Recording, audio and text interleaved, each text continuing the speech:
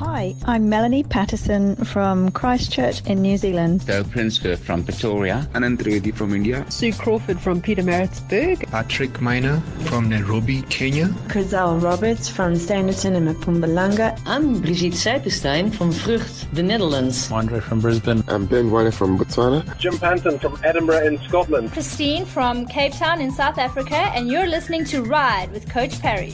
Welcome on to this edition of Ride with Coach Parry. My name is Brad Brown. We've got our cycling coach Devlin Eden with us once again. Dev, welcome back. Nice to catch up again. Hi Brad, glad to be here. Dev, today's question's quite an interesting one. It also popped up in our forums once again on coachparry.com, and it's about racing and choosing races and trying not to race too much. I think particularly where we live here in South Africa, we are so blessed with the racing calendar that we've got, but it's often easy to get carried away. It's like this buffet, and you get in front of it and you just want to eat everything.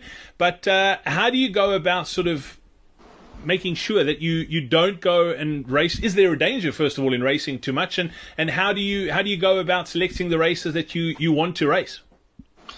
So the first thing would be, look, personally for me, racing is the best form of training. So you're getting a lot of exposure to the kind of environment that you're going to be racing in, the nerves that are always happening on the start line before you get going as well, riding with other people, other competitors. So yes, that's why I say I do like the idea of racing as training.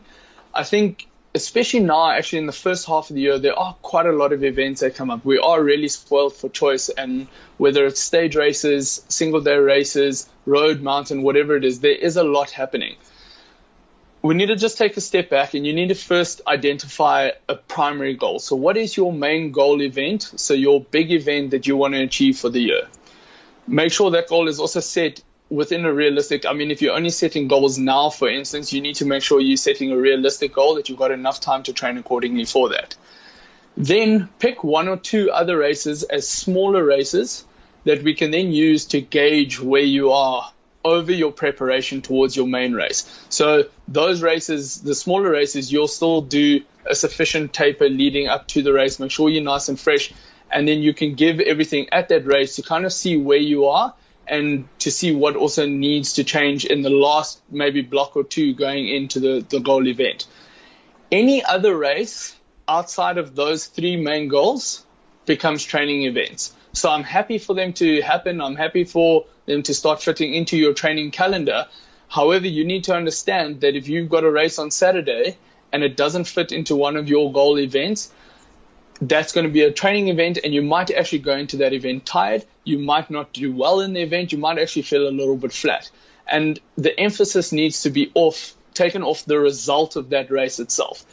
Those races, the problem with racing too often is when we're structuring a training plan and you're racing week in, week out, the problem is we're never really getting a sufficient build happening, because you're always trying to taper, you're always trying to maintain some level of let's call it fitness before each of those races. So you're always resting a little bit too much and not really getting a good build in.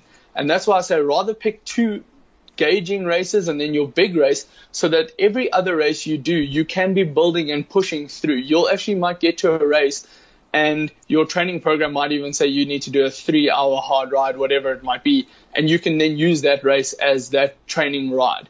So then you'll take the emphasis off position that you might come in the race, how you actually felt, how the legs felt. That race is solely a training ride, and you need to see it that way.